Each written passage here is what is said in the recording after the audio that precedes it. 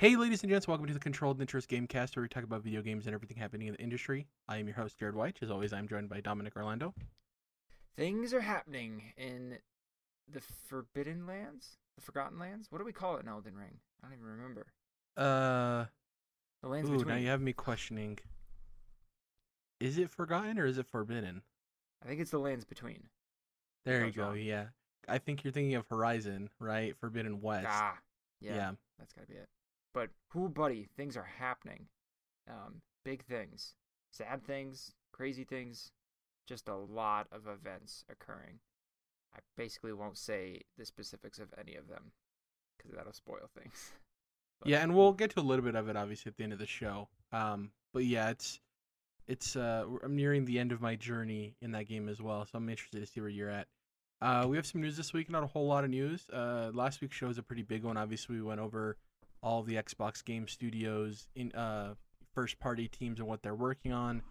Obviously, excluding Bethesda and Activision Blizzard, because obviously I don't want to make the show 3 hours long. But we had some fun going over that. A nice refresher for us to know what's going on there. Next time there's a slow news week, we'll probably end up doing PlayStation before we hop over to Bethesda. But yeah, speaking of Xbox in the quickie news section, Xbox Game Studios Publishing goes east. So last week we had talked about Contraband, and there was another title. There was two Xbox Games Publishing titles. There was another one. It was a smaller one. It was a story-driven one. Remember? Uh, um, by the team that wanted to make games for people who liked Breaking Bad and Fargo. I can't remember the name yeah. of the game. But anyway, there's some new news for Xbox Game Studios, their publishing division. And that's in addition to revealing that several job openings for a publishing team in Japan, which is the first time since the Xbox 360 era, are available now to obviously apply for. Producer Matt Smith of Xbox Game Studios stated that they're already hard at work with top class developers in Japan that are working on, quote, large budget games. Now, this is interesting because not necessarily that they're working with good developers in Japan, but the large budget thing is interesting because Yeah. it has people wondering, they have the marketing deal with Elden Ring. Are they possibly doing what Sony did with Bloodborne and Demon Souls and trying to get a From Software exclusive on their platform, which would be really cool? Is it a different studio? Is it Sega? Is it, are we going to see Lost Odyssey 2, Blue Dragon 2? A lot of interesting things going on. Is there a partnership with Platinum Games again? Are we going back to the Scalebound hole? It's We've talked about how Xbox kind of needs to plant its foot and has been over the last 4 or 5 years in Japan again, with Phil Spencer doing a lot of that legwork. We saw the Yakuza series come over to Xbox Game Pass. We saw Kingdom Hearts come to Xbox, which is huge. We're still waiting on Final Fantasy VII Remake. Square, where is that? I've been waiting 2 years plus So for weird. that port. Yeah. Uh, PlayStation must have paid up big for it to remain exclusive because even on the box, it had up for a year of exclusivity. So it's so odd that it hasn't come over yet. It's very Yeah. weird to me. Um, but are you surprised by this that they're kind of finally cementing like a Japanese division of Xbox Games Studios publishing? And is there anything you think would be cool to see, like a From Software partnership? I mean, it makes sense because that's always been like I feel like they've been trying to do this for a long time, right? Less successfully in past decades, I guess. But it seems like Phil is at least putting in more of an effort, more of an earnest, sincere effort to make it happen. And even then, that's tough to do, right? It's kind of a rigid thing, I guess, to break into an entirely new market like that. But yeah, generally, you don't necessarily like want to see things go exclusive. I wouldn't. I'm I'm thinking about From Software specifically, but I think if it's as some, I think it makes more sense for something to be revived or something that's been down for a little while to then use like the exclusivity to kind of pull it back up, kind of a thing, and bring it back to prominence. So maybe, yeah, maybe something Sega has. We've talked about not Kojima, but Konami. Like maybe there's something there that Xbox can partner with them to bring back. That sort of stuff is, I think, like maybe where there's a cooler opportunity, more so than what they could end up doing with like a From Software. Unless again, it still could be something that wouldn't have happened otherwise. Then that's always cool. Kind of like a Sony Spider-Man. If there's something that they can, that's more not original in that sense because that's existing IP, but something that they can make happen that wasn't otherwise. Yeah, I guess the only thing for me is the reason I wouldn't feel too bad about it being an exclusive game with From is because they've already done exclusive games with PlayStation. So it's not like it's a studio that's only ever done third-party games where they're available everywhere. And it's a bit spiteful on my end, not a fanboy thing, but it's like, if they can get a couple of exclusive games, I'm fine with Xbox getting one. Like, you know what I mean? From the financial aspect too, sure, Elden Ring is selling great and all of that, but these developers also get a lot more money from these deals than they do from their, from like a Bandai Namco for From Software, right? They probably got a lot more money working with PlayStation than they did there. At least you would assume, anyways. Yeah, so I'm fine with that. The thing is, funny you mentioned Kojima. Earlier this year, remember there was that rumor that his next game is cloud-based and he wanted to work with Google Stadia first, and that fell through. So then he went to Microsoft, and the rumor is that he's going to reveal an exclusive Xbox title, and that would be a top-class developer and a large-budget game, because that's one thing for Kojima. As good as his games are, they're known for exceeding the budgets that they're initially marked with. So that's another potential there. And that would be exactly the type of thing I'm talking about of, like, that project probably doesn't happen otherwise, right? So yeah, Stadia doesn't work out. Sony doesn't really have, probably as much infrastructure or kind of a thing to make that happen. Well, Sony now is using Microsoft's cloud technology, remember? Yeah, exactly. Yeah. Or they just, maybe he pitched Sony and they just weren't into it. Is possible too. So if it's making something happen that otherwise wouldn't have, then that's always cool. Assuming it's going to be good too. That's kind of like the obvious what if, but yeah. I mean, because it's cloud-based, and Kojima tends to do his research on this stuff. That's why it seemed like the fact that he went to Google Stadia first seems like he kind of was trying to go for the best cloud-based technology and not necessarily somebody he's worked with before, obviously. Mm-hmm. So to me, I don't even know if he pitched his project to PlayStation at all. He probably started with Google Stadia, then went to Microsoft, and Microsoft agreed to it, whereas we still don't know what if he pitched a different project that wasn't cloud-based to Sony, because we've heard a little bit of rumblings about the whole Death Stranding thing not going over maybe as well as everyone assumed it would. So, yeah, we'll see what happens. I'm just interested to see what these projects are, because that is one thing, maybe it's Atlas too. Maybe, there's deals with PlayStation where they can't necessarily, Atlas can't put Persona on Xbox consoles, but maybe Xbox is like, well, then just make us our own Persona. You know what I mean? Make us something that's original to Xbox, that's in the same vein, but is wholly unique for us. Maybe that's the case. Who knows? Next up, we have a God of War Ragnarok update. So over on April 20th, Cory Barlog, who isn't the director of God of War Ragnarok, he's kind of a consulting producer.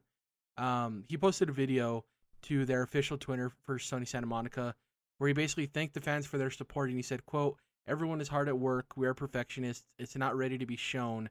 But the moment we have something ready to share, we'll be sharing it with you. Please hold tight." And this was in reference to him saying, God of War Ragnarok. It's the elephant in the room. What's going on? And this isn't necessarily newsworthy. I wanted to point this out because we were talking about before we started the show that a lot of the verbiage he's using here is like, hey, don't be worried or surprised if there's a delay here, because obviously it's still slated for this year, but him saying we're perfectionists to me is like, hey, we're going to work on this game until it's what we want to release. We're not going to release it because of a deadline. Kind of looking through those words. He said we're not going to show it until it's ready to be shown. Same thing. And please hold tight too. A lot of that verbiage aren't things you hear from somebody who's set to release a game in the next couple of months. It doesn't seem like there's not that there's not confidence in the product itself, but it doesn't seem like there's a whole lot of confidence in Cory that the team is going to be able to get the game to where they want it to be by the time this year ends. What do you think about it? You watched it before we started recording. Yeah, there wasn't necessarily a whole lot of information in that. It was just a lot of it was the 4-year anniversary of God of War 2018, so it was a lot of, thank yous for supporting that game and stuff. But then you're kind of right. It isn't exactly inspire confidence in Ragnarok coming out this year. And just in general, with that game supposed to come out in 2022, and yeah, we don't have a specific date yet. We've only seen one, gameplay trailer. If with each day that passes, we're now into mid-April. With each day that passes, it becomes that much less likely that this game hits this year, right? Yeah. Like each day that passes that we don't get a proper date and see more of it. That is so. Still possible, but every day that passes, the odds get slightly slimmer and slimmer and slimmer. So, yeah, I'm starting to get nervous because it's one of my fantasy critic picks too, of course. Well, and it's one of those things where people could argue like, why did he even have to mention the game if it was celebrating the 4-year anniversary of the first one? And that's the thing, is that there was going to be all of the replies to that video, regardless, were going to be, can we hear more about Ragnarok? What's going on with Ragnarok? So he had to address it somehow. The thing to me is that not only did he address it, the way he brought it up, he's like, let's talk about the elephant in the room. And then he had all of this specific verbiage he went to. Whereas he could have just been like, hey, we're hard to work at God of War Ragnarok. You guys will see it when you see it. But he went on a little bit more longer than I thought he would on it. So I just thought it was interesting. Who knows? The game could still come out this year, but I don't know. It feels to me like it's like, hey, caution people that it might not be the case. But we'll see. Next up, it turns out, Dom, I know this might come as a shocker. People love Lego and they love Star Wars. So when you combine those two things together, you have something great. So Lego Star Wars The Skywalker Saga has actually sold 3.2 million units worldwide in its first 2 weeks of release, surpassing sales of all previous Lego console game launches, as well as sales records across every platform and region. This was reported by WB Games, the publisher. Not too surprising. I purchased it at launch. I've been dabbling with it as I'm focusing on Elden Ring. You've talked about wanting to get it. You kind of have that FOMO itch of wanting to play because obviously you're a huge Star Wars guy. 3.2 million units is huge, and I wonder, I want to know first if you're going to end up, when you think you'll end up getting this game, and two, do you think maybe this is the path for Lego games moving forward, where instead of the individual releases of like certain movies, maybe they just work on these collection projects that are a lot more meatier in the content, maybe take a little bit longer to develop, but they might see the financial return on the back end? No, I don't know, because these are really good sales, but I think it'll be interesting. Like this is what they needed. This is what they absolutely needed. Like this was 4th and 10, right? And they got exactly 10 yards, maybe a little bit more. I don't know all their budgets and stuff, but this game had many delays and apparently a lot of development problems. And yeah, they went through tons and tons of crunch, and a lot of people that work there are very unhappy. And they have bonuses that are very regressive. But apparently a lot of bonuses in general, which are good based on sales. So it's good that people are going to get rewarded, but hopefully it's done equitably. But I don't think that how they did this, from the reports we've read, is sustainable whatsoever. So I'm more like they probably need to rethink their entire work process of how the types of projects they're going to go into. And this, I don't know, from what we've read, I don't know if this is quite it. Maybe if the sales were far surpassing what they had hoped for, even with all the delays and extra development costs, maybe they'll go for something like this. Maybe it's a Harry Potter collection next or whatever else, right? But I don't know. From what we've read, and I'm super excited to play this. It probably won't be too long. I think this is what I can see myself getting into next after Elden Ring.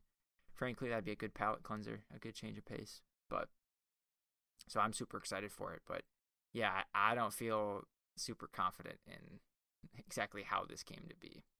Yeah, and to me, I guess my hopes are that new leadership would fix all of the work-related issues, and then when it comes from the delays and stuff, we've heard that Star Wars can be a little bit difficult to work with. Not saying that they're wholly responsible for the delays, but maybe because they know the scope of the project now and they'll have new leadership and stuff. I don't know. I'm just assuming that maybe a lot of that stuff will be corrected. I guess my question wasn't so much on the sustainability, but what Lego wants to do, because I don't know if, remove the worker stuff, which is important, but in terms of just sales, I don't know if it's more financially beneficial for them to release a Lego game every year and get a fraction of the sales, or to just develop a bigger Lego game for the over the course of 3 years. Maybe not a collection, but maybe a single game, right? And then try to do it that way. I guess that's more what my question was focused on, is the development cycle, maybe not the scope of the specific game, but who knows? We'll see. But yeah, honestly, before you mentioned, I completely forgot about all of those reports. But yeah, that was like the big thing, is when it got delayed. It's like, well, here's why it got delayed. I don't know if it was VGC or somebody that did that report, kind of surfacing what was going on over there at TT Games. And they have had a lot of change in leadership, I think, throughout that. So I don't know where they sit now with some of those issues, but I guess I'd be curious, because it's the Madden model, right, versus the Elder Scrolls model, or whatever. Well, I wouldn't even compare it to Madden. I think it's more work between annual releases than Madden, because people joke that Madden's just a roster update, which it's a little bit more than that, but I think there's more differentiation between two annual Lego titles than Madden 20 and Madden 21, It's more like the Call of Duty model, I guess. But yeah, I guess, yeah. They're switching studios every year. Exactly. It just appears like it's the same studio, but that's a tough one too. Yeah, they got their work cut out for them. TT Games, man, like, I know, like, I don't play a lot of these Lego games and stuff, but they put out like such high volume of games that all are like of a pretty decent quality, at least, right? They're always like at least mediocre to good. And there's so many Lego games. And great, Lego City Undercover, right, is beloved by everyone. Yeah. We'll see what happens over there.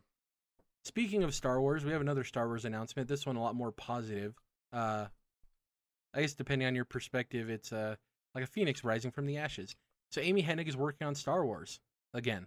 This is via StarWars.com. The official Star Wars website announced this week that Skydance New Media, led by industry vets including the decorated and respected Amy Hennig, which we love here at Controlled Interest, has formed a collaboration with Lucasfilm Games to, quote, develop and produce a narrative-driven action-adventure game featuring an original story in the Star Wars galaxy. Boy, does that description sound familiar, Dom, for something Amy Hennig is working on. The cool thing is, Amy Hennig actually, in response to this, she tweeted the link to the story on StarWars.com, and did you see her quote tweet?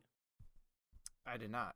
She just said, "Never tell me the odds," which is obviously the famous Han Solo quote, which also is interesting based on what we assume this game will be, right? Because of what the last Star Wars game she was making was based on, with that specific quote from a specific person. I wanted to add, too, that Jeff Grubb attached a quote to this as well. So he said, so Amy Hennig is getting to make her Star Wars game. Lucasfilm Games always was desperate for the kind of game she wanted to make, but EA knew it would be difficult to pull off. So basically, this is cool because this is insight, obviously Jeff Grubb from GamesBeat, that Lucasfilm, I'm assuming, loved what she was making. Gary Whitta, writer of Rogue One and Book of Eli, said that he had seen the game and that it was incredible. And it was more so EA that kind of pulled the plug, but Lucasfilm was excited to see that game come to fruition. And something I mentioned to you, Dom, in Discord when this came up is, I think they saw the outcry of fans after this report surfaced by Jason Schreier. Remember that big extensive report he did about Project Ragtag? And I bet you Lucasfilm, not only because they knew what the game was and they were excited about it, they're like, yeah, we were right. The fans wanted to see this too. Let's find somebody to work on it. Let's just have her do it. The cool thing here is that this is the second Disney-owned property Skydance and New Media has partnered with. If you forgot, it announced in October of 2021 that the studio would, quote, develop a narrative-driven blockbuster action-adventure game featuring a completely original story and take on the Marvel Universe. So this is cool. Amy Hennig, her studio is both working on a Star Wars game and a Marvel game, which I'm both super excited for. I know for you, Dom, the words narrative-driven blockbuster adventure game is huge to you because there's no mention of multiplayer there. It's from somebody who you've enjoyed a lot of her games, and I think she's a phenomenal creative. So I guess what I wanted to post to both of us is, so though this new Star Wars game from her and people at Skydance is going to be different from Project Ragtag, the canceled Bounty Hunter adventure game by Electronic Arts, I guess, what do you want to see from that project translated over? And I guess I'll start. And to me, it's the two things I want to mention first kind of go hand in hand, but it's based on what the game will be, which we don't know yet, is that if it's a game where you create your own character, Dom, we've mentioned this before, let me create a non-human character in Star Wars, please. Like, I'm tired of just playing as humans in Star Wars. Let me play as one of the weird alien races for once. But if it isn't a create your own character and it's their own story, sure, I would love it to be a non-human. But if they want to do a human character, make sure that a lot of the team, because I'm assuming based on how she likes to do things, Amy Hennig's projects are very character-driven, and she likes to have a group of people interact with one another, and those relationships are kind of the core of her storytelling. Make sure that a bunch of people in the group are also not human. You know what I mean? One of the coolest parts of Star Wars Jedi Fallen Order is, man, I forget his name. The pilot, what's his name? Grungus? Fungal? What is his name? Oh, shoot, I can't remember. I can see him. Yeah. Furry little guy. But a lot of the characters in that game are non-human. Obviously, one of the pivotal characters towards the end of the game is non-human. And that's really cool to me, because the last thing I need to worry about in a sci-fi world is other humans. So that's cool. But I guess, yeah, for you, obviously we saw that teaser image. I don't know if you remember it. I had to bring it up earlier when I was writing the story of the footage of the bounty hunter walking out into the... Was it a... Tatooine. Yeah, Tatooine. I guess, what do you want to see translated over? Maybe not specifically from Project Ragtag in terms of what it looked like, but maybe what Amy Hennig has done previously. Like, what do you want to see? I mean, it's interesting because I feel like a lot of how I'd answer that question is what we already got with Fallen Order. Yeah. So I think, like, take the parts about Fallen Order that I think were weakest were the platforming, some technical issues, I guess, but the map. The map was horrible. Yeah, it was hard to navigate a little bit with that map, but if we can get, the platforming of an Uncharted game, but even better, courtesy of Amy Hennig, then and less, in place of the good lightsaber combat that we had in Fallen Order, and focus more on a non-Jedi type character, that'd be great too.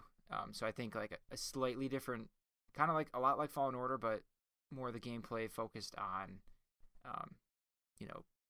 third person gunplay and platforming, but also non-Jedi character would be cool. And then obviously, narrative driven. Then everything you were saying, like strong cast of characters, like their relationships are what are driving the narrative. All that kind of stuff is what I'm really looking forward to with this. But more than anything for me, like I just want new characters and I want it to be as far away from the core timeline as possible. Even if it's in the core timeline, I just don't want it to like butt up against it entirely. Like, well, that's an interesting thing, right? In and out of canon. Is that Quantic Dreams game, if it ever comes to fruition, is set in the High Republic? Do you think maybe with this obviously being a new project and Amy Hennig having more creative control of when the game can take place, I wonder if she tackles High Republic, right? That'd be really cool. Like, we don't really have an idea of what bounty hunters in that time period are like, right? Yeah, and I've not looked into really any High Republic stuff yet. I've been excited to like get started on that. Yeah. A couple books that are supposed to be pretty cool, but I know very little about that era, so it's kind of exciting. But from what I understand, it's still the Republic is in charge. It's not the era of the Sith and things like that. So I would imagine that bounty hunter, it's not like the original trilogy where there's bounty hunters all over the place, and then afterwards when there's less law and order. This I assume bounty hunters would be more rare and kind of like more criminal, less accepted in that sense. So that could be interesting too. Yeah, I'm super excited for this. I'm really glad that she's getting to do this, and that hearing that Lucasfilm specifically is excited about it is kind of cool too. So I can't wait to see whatever this is. Another gameplay thing I'd love is stealth based stuff. Because there was a little bit of that in Fallen Order, but not like to any real extent. And I want melee combat in a Star Wars game that isn't reliant on a lightsaber. Like fisticuffs melee combat would also be really cool too. Yeah.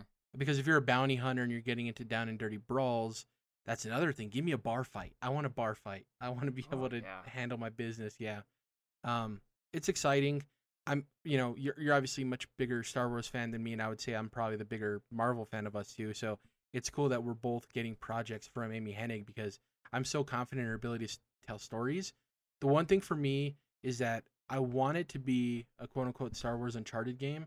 I just hope the shooting is better than in Uncharted games, because to me that's kind of the weakness of that series. I didn't play 4, so I don't know how much better it got, but I did dabble with 1 and 2. I never beat those games, and I didn't like it at all in those games. And I know, looking at the internet, generally that's the criticism, is that the shooting is probably the weakest point of the gameplay because the set piece moments are so good, the traversal is really good. So we'll see. That's pretty much it. I guess before we head out, we can mention our, Elden Ring update. We're both heading towards the end. So I am level 116, 70 hours Dang. in. Did I pass you? No, but you're gaining ground for sure. Yeah, because last week you were, 110 and I was 90, I think. So So, now I'm up to like 123. So you're catching me. well, like you said, it's hard. Levels get obviously higher in terms of rune cost, so it's gonna I'm gonna meet you there. It's kind of even out. Um, I'm trying to think about how I can mention things without spoiling anything.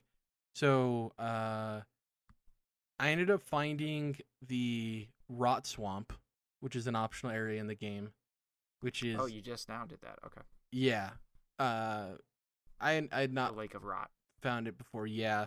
And then obviously that ends up leading to the fight with the Astrid of the.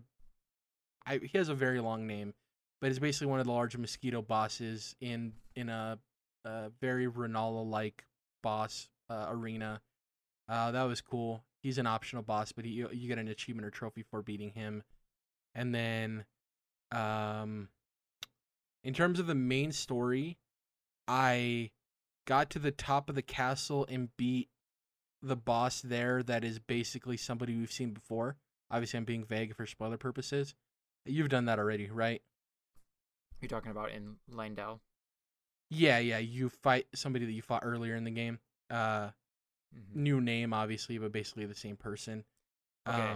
That was confusing me because I was like, yeah, oh, it's this guy again. But that's not his name. But so I didn't really know what to think about that, I guess. Yeah, I have a partial understanding of it, but I'm gonna need to watch a couple of Vata video vids when I'm done with Elden Ring to kind of get the real gist of it. So I'm currently on my way up the Valley of the Giants or whatever it's called. Making my way through there.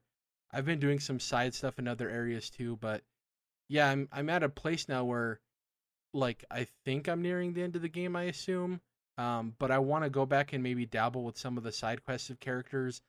One thing I realized, and this isn't really a spoiler because I don't know if I messed up his quest or not, and there's an alternate path, but do you remember weeks ago when I was like, hey, Dom, do you remember meeting that one NPC under the bridge near Patch's cave by the jellyfish? Yeah. His name's like Boris, the finger hunter. Samurai. Yeah. And then when you get to the Valley of the Giants, I'm pretty sure you had the same interaction, right? Where he's standing there. Yeah. Well, it's not him, technically. It's exactly. Yeah. That was bizarre because you show up and he's like, we're spoiling this a little bit, but yeah, he's like, you must recognize me for my vessel, but I am not the same person or whatever. I'm like, what happened? Yeah, to he that gifted guy? me this body or whatever. Yeah. So like I haven't looked into it because obviously I'm trying to avoid as much as I can before I finish the game, but I'm curious to know if that's all his quest line is or if there's something you missed that you can trigger because he was a cool character. Just the idea of somebody who's out there obviously hunting the fingers is neat. Which is when you learn about that whole thing of like they were the hand, but then they split up, and the reason they're called the fingers is because 3 of them went one way and two of them went the other way, and all that stuff.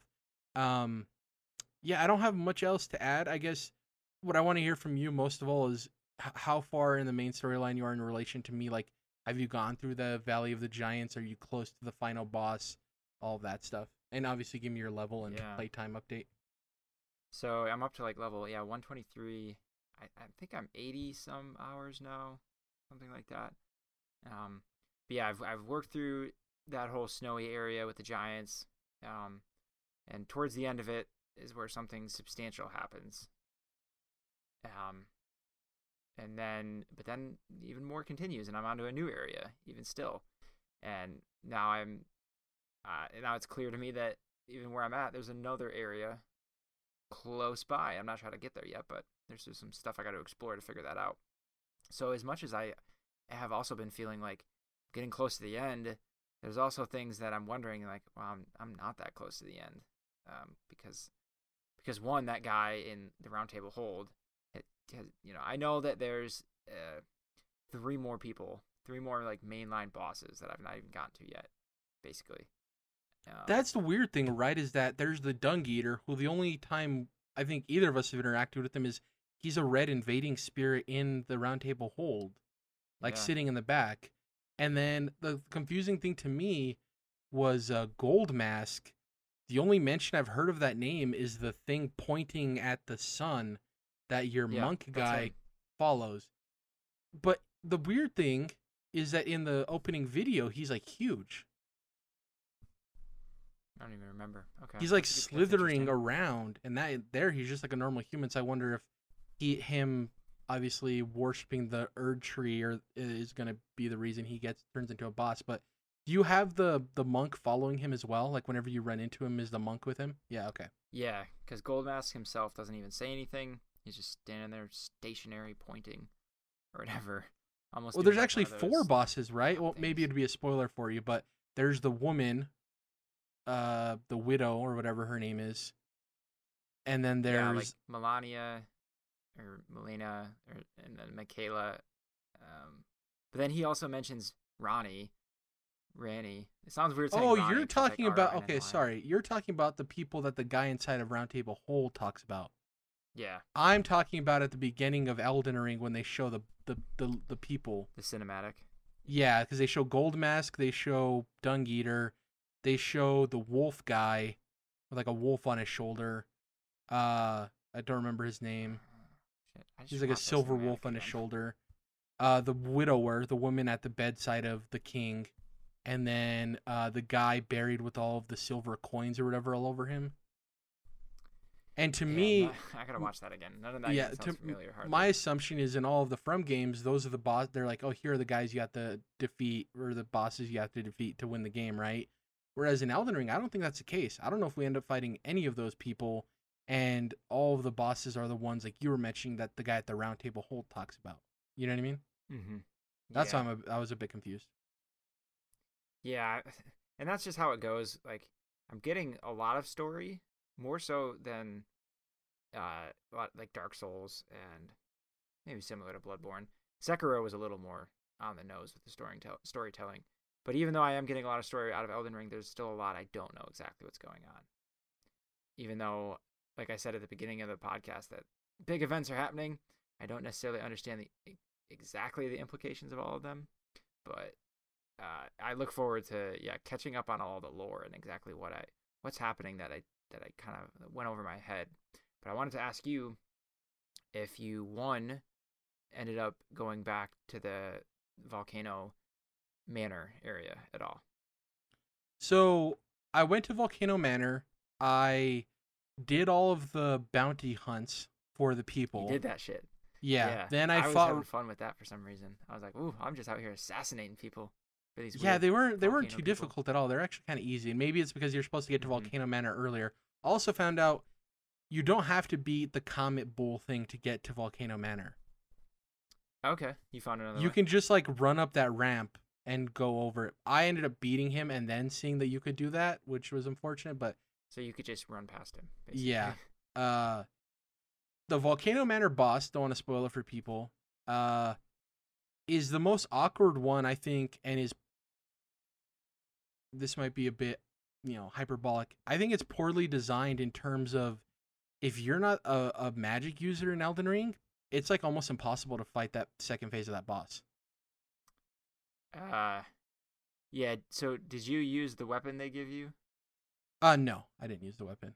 Yeah, that's why it's a gimmick boss. So yeah. Oh, okay. So That's I probably why you actually had so much trouble.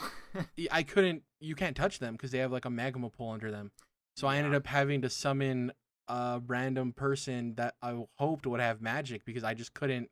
I couldn't fight them. And I assumed it might be a gimmick boss because normally that's what happens when there's like an item at the beginning of a boss fight, kind of like with the giant in Dark Souls 3, Yorm. Mm-hmm. But yeah, I didn't try that. There was so there's also the secret area in Volcano Manor. Did you do all of that stuff? Yeah. Yeah. And the girl Raya, her whole thing was weird. Raya. Oh, you didn't run into her or do any of that? I don't know who you're talking. I completed the whole area. like even down through the houses and through that other castle and everything, and killed the Godskin Pillar. I don't know who you're talking about. So like in one of the rooms in the proper manner, like when you first enter, there's all those bedrooms and there's a girl in one of them. So her name isn't Raya. You have an idea of maybe what her name is? It's definitely like RYA. That's definitely her name. It's short for something else too, but Oh, Rhea. Raya to me Rhea. is Raya, which is Raya Okay. Lucaria. Yeah, so I talked to her in that room, and also the Mhm. like Onion Knight type dude, but I didn't Yeah. find her anywhere else in Volcano Manor. And nothing interesting happened with her. If you know, you'll know. I have no idea what you're talking about. Okay. Yeah. Yeah, she has a whole weird thing going on. That was whoa. Well, where's the next area you run into her? It's all in there. It's all in the manor and in that village area. It's all within that. But you don't remember the second area after she leaves like that room? I'm gonna look it up, I guess. Yeah, because I you went through just that look whole at- area and I didn't run into her at all. I mean, so the second place you find her is like it's kind of hidden, sort of. It would be tough. It's tougher to find, but there's another part of the story, I guess. That she's in the same spot. She's in that same room, but something happens to her. You find something out about her, and it's weird. Interesting. I'm reading about it. Hold on. Yeah. Well, so yeah, there was a Volcano Manor which I went through. What was the other thing you were gonna say? Because you had a couple of points. Oh, and then did you ever run into our boy Alexander the Pot anywhere in the Gilnir Mountain area? I have not found him after the Radon boss fight. No. Okay, look around the mountain, and you'll find him. And you gotta kind of like really explore around that outer mountain area. Is it And- the area before the bonfire to get up to the crater cow, or is it the other mount area that's like the back pathway? It's more like the back pathway, yeah. Okay. Like Yeah, past but you'll him, find- like around, or are you talking about the other way where it's like it's the other side of the bridge kind of area? Yeah, I think it's the other side of that bridge. Okay. It might take some doing. I don't know exactly how I got there, but you find him, and it's just like a hilarious encounter. But I won't spoil it. You'll appreciate it. He's the man. That's all. Hell yeah. That's the thing Um, too, that like we were talking about in a previous episode how there's so many NPCs, which is really cool, but the downside to that is there's too many NPCs to like do all of their side quests, and like you're so focused on so many things that like you kind of lose track of miss it. them, you know. Yeah.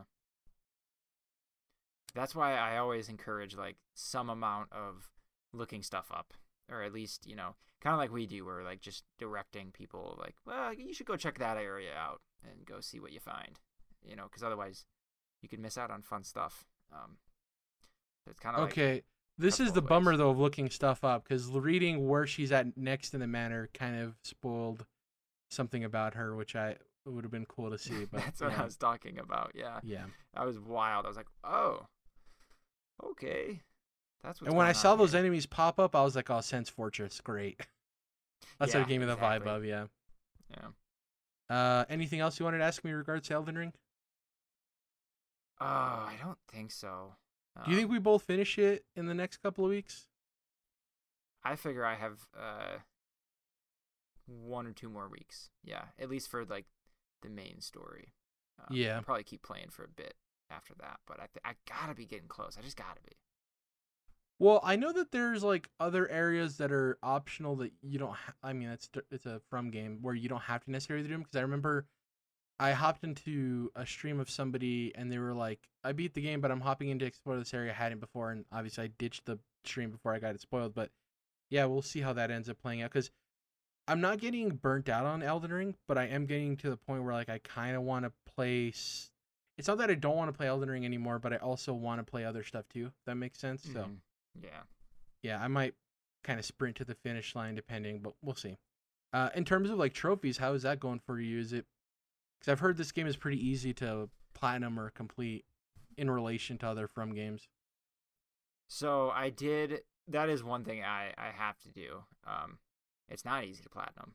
Certainly not at all, because you got to play through the game 3 times. Interesting.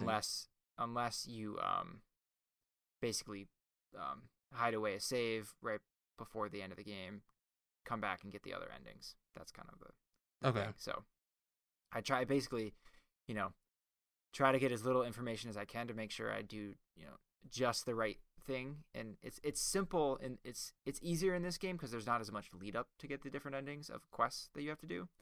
There's basically one main quest you have to work on, but then at the end it's just kind of a choice that you get to, kind of like Dark Souls 1 where you just like What's the main quest? Is it Ronnie's quest? Yeah. Okay.